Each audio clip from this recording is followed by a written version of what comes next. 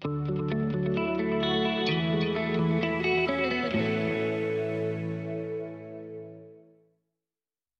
who live in the shelter of the Most High will rest in the shadow of the Almighty. This I declare about the Lord. He alone is my refuge, my place of safety. He is my God, I trust him, for he will rescue me from every trap and protect you from deadly disease. He will cover you with his feathers, he will shelter you with his wings. His faithful promises are your armor and protection. Do not be afraid of the terrors of the night, nor the arrows that flies in the day. Do not dread the disease that stalks in darkness, nor the disaster that strikes at midday. Though 1,000 fall at your side, though 10,000 dying around you, these evils will not touch you. Just open your eyes and see how the wicked are punished. If you make the Lord your refuge, if you make the Most High your shelter, no evil will conquer you. No plague will come near you, for he will order his angels to protect you wherever you go. They will hold you up with their hands, so you won't even hurt your foot on the stone. You will trample upon lions and cobras and will crush fierce lions and serpents under your feet. The Lord says, I will rescue those who love me. I will protect those who trust in my name. When they call on me, I will answer. I will be with them in trouble. I will rescue and honor them, and I will reward them with a long life and give them my salvation. Psalms 91, it's a powerful message of this goodness of God, but for me, I need to be open and vulnerable with you. I've been a Christian for 13 years, going on 14. I grew up with a knowledge of God. I knew all about God and who this Father was.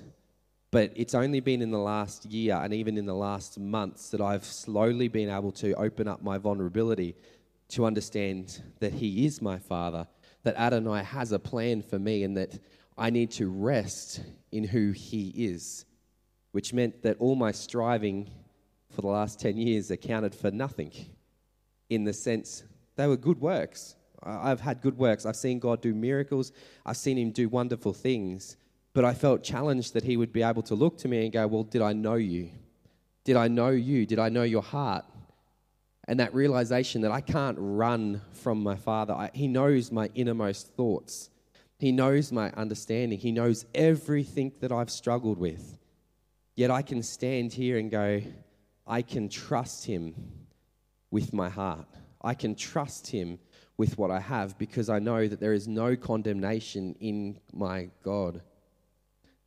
The intimacy that he wants to walk out with us, I told my wife, she considered coming until I told her what I was going to talk on, and then she's like, I don't even know if I want to come. I was like, are you really going to tell him that? And I'm like, well, yeah, along those lines. I have to be honest. I can't lie. But I wanted to tell you, I had to relate this to realize that my marriage has never been better than it is right now. And it has never been better than it is right now because of this relationship that I understand with my Father, and go, oh, the intimacy that I have with him now transfers to the intimacy I have with my wife. Not the people go, oh, well, that's what you do, and it's how you act, and it's what you say. And I said, no, it's nothing to do with that, and had everything to do with my heart and how I respond and how I understand the bigger picture. See, I could stand here today as a church and tell you, we need to see souls saved. There's a list of 1,000 things. But at the end of the day, none of it matters if we don't have a heart after God. Nothing matters if we don't understand the closeness that he wants in us, wants for us, and wants with us. The process that I've learnt over the last few months to understand that if I do nothing, if I understand true rest in him, everything that I do flows straight to the throne room of God. My heart, I am righteous because of who Christ calls me, because of who Christ has imputed his righteousness into me. I simply do nothing and I am called righteous. I have no striving. I have no need to perform, no need to receive. I simply am. I belong to my Father. And in this process of learning that I belong to him, I had to realize that there's actually this idea of, it's a struggle because there's a lot of dialogue going on in my head. To realize and understand that the dialogue in my head is not my own. and mine alone. But the dialogue in my head has three sources that I talk to myself. My Father speaks to me, and there's an accuser that would love to plot about my demise, that would love to cause turmoil within my life. And if we understood that this process, this spiritual warfare that goes on within us, the whole purpose is to take us away from the simplicity of faith that our Father has asked us to walk in. That He wants to walk with us. He wants to bless us. He wants to be there for us. And I found that my issue is I want to do it for Him. And I want to do more. And in my attempts to do more, I start stepping outside of simply being and I start trying to achieve. That I find myself walking out of His covering. In Psalms 91, we find that we get to be within the shelter. And it comes right down to the end, where I'm going to read it in a different version. I don't know if you've heard of the Complete Jewish Bible, but it's a fantastic resource. It's on the YouVersion app. But it talks a little bit more personal and intimate. Verse 14 says, "Because He loves me, I will rescue Him. Because He knows my name, I will protect Him. He will call on me and I will answer. I will be with Him when He is in trouble. I will extricate Him and bring Him honor. I will satisfy Him with long life and show Him salvation." It's God's personal promise to us. And I realized that often we get sidetracked because there's so much noise. I want to tell you that this noise that goes on in our heads, we have the authority to decide what we choose to do with it. Simply experiencing the thoughts does not mean that you have committed the thought. Simply experiencing the thought, whether it be good, bad, or evil, does not mean you have done anything with it. What you do with it is what you choose to hold on to. When I get told that I am good and I'm loved and I hold on to, that is who I am. People will look at me, my wife, people that know me and know that I fall short, go, "You're a little bit cocky, Cam." And it's true. My cockiness comes from my confidence and my confidence in who I am. But today I get to stand here and say, this is who you are. We are children of God. We have no fear of the enemy. We spoke this morning of sickness. There's a whole bunch of early church writings, and in that there's a lot of prophecies, and they reference sickness.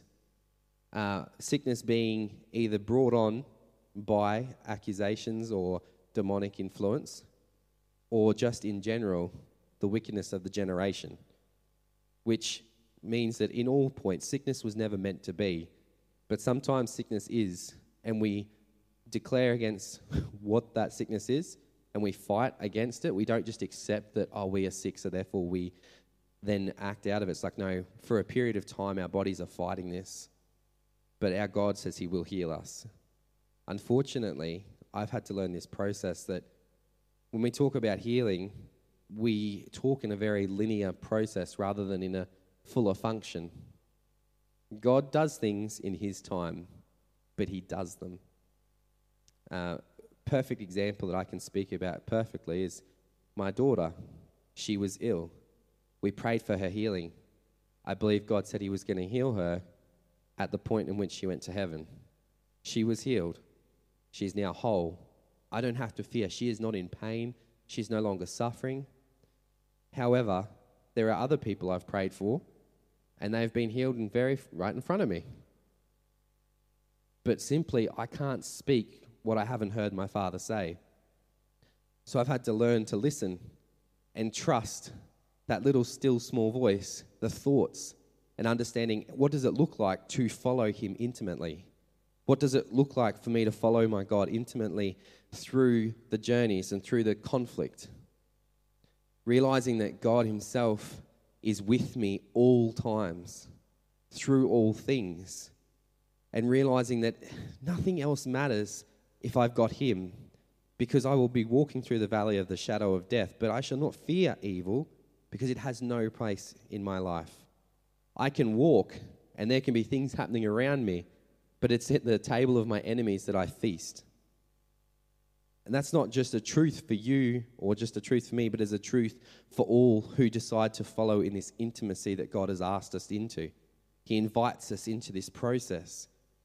We don't have this process where we just leave it where we came in. I asked you to move your seats because sometimes what we don't realize is that it's uncomfortable to be obedient. It's uncomfortable to be vulnerable, but it's in the vulnerability and the obedience that God is there. It says, if you love me, you will follow my command. You will obey me. Obeying him sometimes is not comfortable. Obeying him means that I have to leave the comfort of where I've been, and it's a battle because it's a journey. Intimacy didn't just begin and then it is there. Intimacy is something that you develop.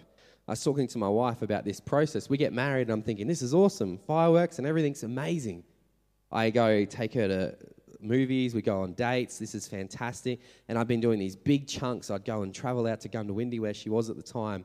I would spend so much time and effort in big chunks and go, man, look at what we've that was an amazing experience. And then when we got married, well, that sort of dried up because, well, she's right with me. And then there's a period of time where it's like that realization that the intimacy with my wife has gone from the big events to closing the drawers, to putting my clothes in the dirty clothes basket. It's gone to the point of going, she's tired. How about I look after the boys? It's become the little mundane things that has actually increased the intimacy. It's the thankfulness that she's at home washing my clothes while I'm out at work. The intimacy becomes the boring, the mundane. The intimacy becomes the very things that we go, oh, yeah, I know that. I know God loves me. It's like, yeah, but do you? I know God loves me, but I'm going to do this because he forgives all things. Well, yeah, he does. But his heart for you goes beyond your current circumstance. It goes beyond the comfortableness of being able to go, well, it's so comfy. I get to sit there in my home and know that my wife has everything sorted and I can easily check out. I can check out of that intimacy. But then the goodness comes from engaging.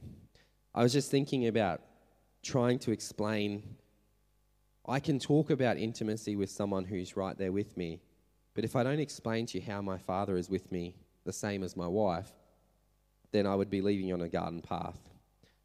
My Father is right here with us now. He speaks. He gives me visions and pictures, and he does the same for you. It is no condemnation to not understand what he is saying. It's taken me years to understand my wife, and by no means do I say I understand her now. This journey of realizing that God is continually speaking, that we have an enemy that is trying to scramble those messages, and to realize this is the journey that we are on as Christians. We've been invited to this life of love. We've been invited to entertain this relationship with him, and he is there for us at all times. We had this situation. We've had the sickness in our house. I got COVID in January, and I think out of the weeks between then and now, I've probably been healthy for all of maybe 4 weeks at individual periods of times, but a cumulative task. We've had an amazing time with God and an absolutely terrible journey with our family sickness. It has been a battle, but we've learnt to not get frustrated with a God who doesn't answer, but to understand that this intimacy, these challenges that come against us actually force us closer, because if we're going to be honest with what the Bible says, it means we're going to be vulnerable. We're going to allow him into our lives and to actually go, okay, I'm going to do nothing. I'm going to hand this to you, rather than striving in my own ability. My son, who is 6 months old at the time, had RSV and croup and had been taken to the hospital. And in this process, this had been now 5 or 6 weeks that we had had this every night, having to steam him 2 or 3 times a night. And we're still doing life as per normal. No one really knows what's going on. And it got to the stage where I was like, Father, my wife wants you to heal him. I want you to heal him, but I need you to answer me, and I need it now. And I just stopped and I closed my eyes. And I realized that if my imagination is how God speaks to me, which is how God speaks to us, if you were to close your eyes and allow God to speak to you, the thoughts that run through your mind are originating from two sources, you or an accuser, or three sources, or the Father. And you understand that you can then start to actually go, I'm going to trust this, even though it feels a little bit weird, a little bit uncomfortable, because we've been taught for so long that we do what we can touch, or we do what we can see, we do what's materialistic to us, because that's our worldview. Yet we have a Father who is spiritual, that is more real than the physical that we face. And so I imagine my son, and I go through his body like an x-ray. Just, God, like, what is it? And I see this black spot in his lungs. And I'm like, oh, I'm going to rebuke that. And so, as silly as it may have felt at the time, because I didn't understand this intimacy that I developed, I was like, Lord, we rebuke this illness and we ask it to leave in Jesus' name. At this time, my son starts coughing and spluttering, and I'm like, oh, he's choking again. And then he's quiet, and I was like, oh. My wife comes back in and goes, I don't know what happened there. He just choked and spluttered, and now he's all good. I was like, okay. And then I went back to praying. This is at probably 2:30, 3 o'clock in the morning. And I looked back at the body. It was completely gone. And at that realization, I was like, you healed him. There and then. He woke up the next morning, and the sickness was gone. But in that moment, I go, oh, all I need to do is be obedient in the little things. It wasn't a big thing. It was about the trusting that I'm following this journey, this pathway that was extremely uncomfortable, because it's not the norm. But I'm practicing to make this relationship with my Father, who is with us right now, the normal, because he is normal and he loves us. And it's this journey of understanding the realness of who he is, to let go of the striving to become something that we are not, but to realize this intimacy that he has for us, and to realize that he wants to speak with us directly about our situations. 2 weeks ago, we got to the stage where I've got 7 or 8 guys that are working for me, and one of the guys came to me and said, I got another job, this is what's happening. I'm like, that's fantastic. A couple of days later, he came to me to tell me that I've lost my license, I can't get another job, I need to go full-time with you. I was like, okay, we'll go with that. So we organised all this extra work to put him on full-time and go through the journey. He then, in a week's time, come and told me on the Thursday afternoon, he's like, I'm not working tomorrow, and I'm going on holidays next week. I was like, that's literally the first week of your full-time. He's like, oh, I forgot, I organised the holiday. I was like, oh. Like, this is out of my league. I don't know how I'm going to do this. I've now got an ample amount of work, and I've got a lot of people that I'm going to upset because I can't complete what I need to do. In this process, I realised that everything I'm doing with my Father. And so I went into my room, and I was like, God, you need to help me here. This is your business. I'm taking my hands off this one completely. I've got my hands all over it, but right about now when I'm crashing, this is yours. I need to know how I'm going to do this, because there is no way. Like, what do I need to do? How do I humble myself for this moment? And as I've taken my hands off it, I've gone, okay, God, like, I'm closing my eyes, like, what do I see? Like, who do I talk to? What do I do? And I saw one by one each person that I deal with come to me, smiling. This person was smiling. Another person was not smiling. I was like, oh. And so I was like, God, what am I going to do? He's like, go with the smiles. I was like, righto. So I rang them up and said, look, I'm really sorry. This is me coming to you. I said, I've got a situation. I can't meet any of our commitments next week. They looked at me and they were like, fair enough. We'll see what we can do. Thank you. And with that, instead of the fights that go on, like, there's a lot of wrestling, particularly in the business realm, but that's just because we're taking ground. There's a lot of wrestling, and the wrestling just disappeared. There was no wrestling. In that week, there was a place. It was made away. We finished that week, And we got to the end of it. I was like, I have no idea how this happened. God literally made a way where every situation had to be turned, and every turn that he made it better, that we come out the other side more blessed. We come out the other side with more honor. And all it required was a humility to go, okay, as we offer ourselves as living sacrifices, I'm up on this altar and I'm giving everything. I'm not holding on to something, I'm giving everything in my life. And I think this morning that I want to wrap it up in that statement that God is asking us not to do something that we can't do, but it is definitely something that is uncomfortable, and that is to give everything of who we are. To climb up on the altar as the living sacrifice and know that he has us. He won't let you down. He won't fail you. He's got you.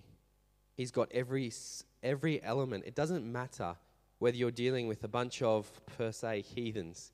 It doesn't matter who you're dealing with, because it's your Father who loves you, that is there walking beside you. It doesn't matter the challenges you're facing. And this might seem offensive, but God knows, and he will walk you through it so that you come out victorious. Sometimes we look at situations and we go, but it wasn't the answer I wanted. And it's like, well, that's because it's not what God wanted. God wanted what's best for you, and he has what's best for you. Sometimes it takes a long time because it's not ideal. A lot of times we get tied up with the fact that we're listening to an enemy's voice that brings about this condemnation. The part that helped me understand this realization of how my relationship with my Father, who does not condemn me, but he definitely convicts me, is that realization that in every relationship I have, particularly with my wife, I will do things that fall short. I can apologize and I can humble myself, but that doesn't mean that she's going to be able to forgive me with God's heart straight up. But what it does mean is that I understand what is going on. And if she's upset, she's allowed to be upset, because that doesn't affect how I respond. That instead of me responding to my wife with the words that is coming from her mouth, but it's not, I know the origin. You'll know the origin. You've got the Holy Spirit within you. The Holy Spirit will convict you. It will tell you where it's coming from. You know if God's talking, and you know if it's not God talking. And generally, we forget that it's not the person, but it's the spirit behind it that we need to address. We look at it and go, this person's coming at me, I'm ready for a fight, rather than going, this person's coming at me, the spirit behind this needs to be told where to go. And I simply step back under my Father's wings and I declare, the Lord rebuke you. I don't have to do it.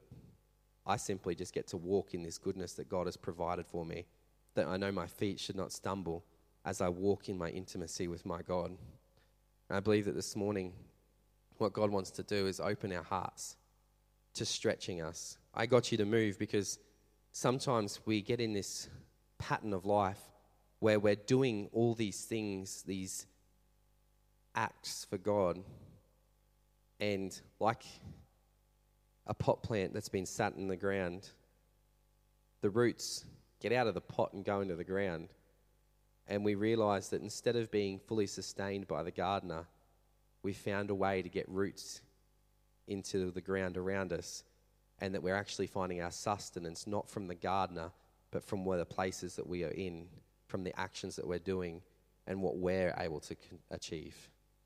I believe that God today wanted me to just address that as a group, to say he's moving us and he's reminding us that he's our gardener.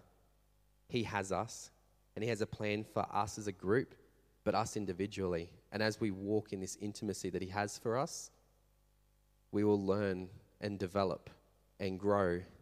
And that anointing that he has for us, that'll far exceed every expectation that we have of what revival could look like, is on the cusp of where we are right now. Can I pray for you guys briefly?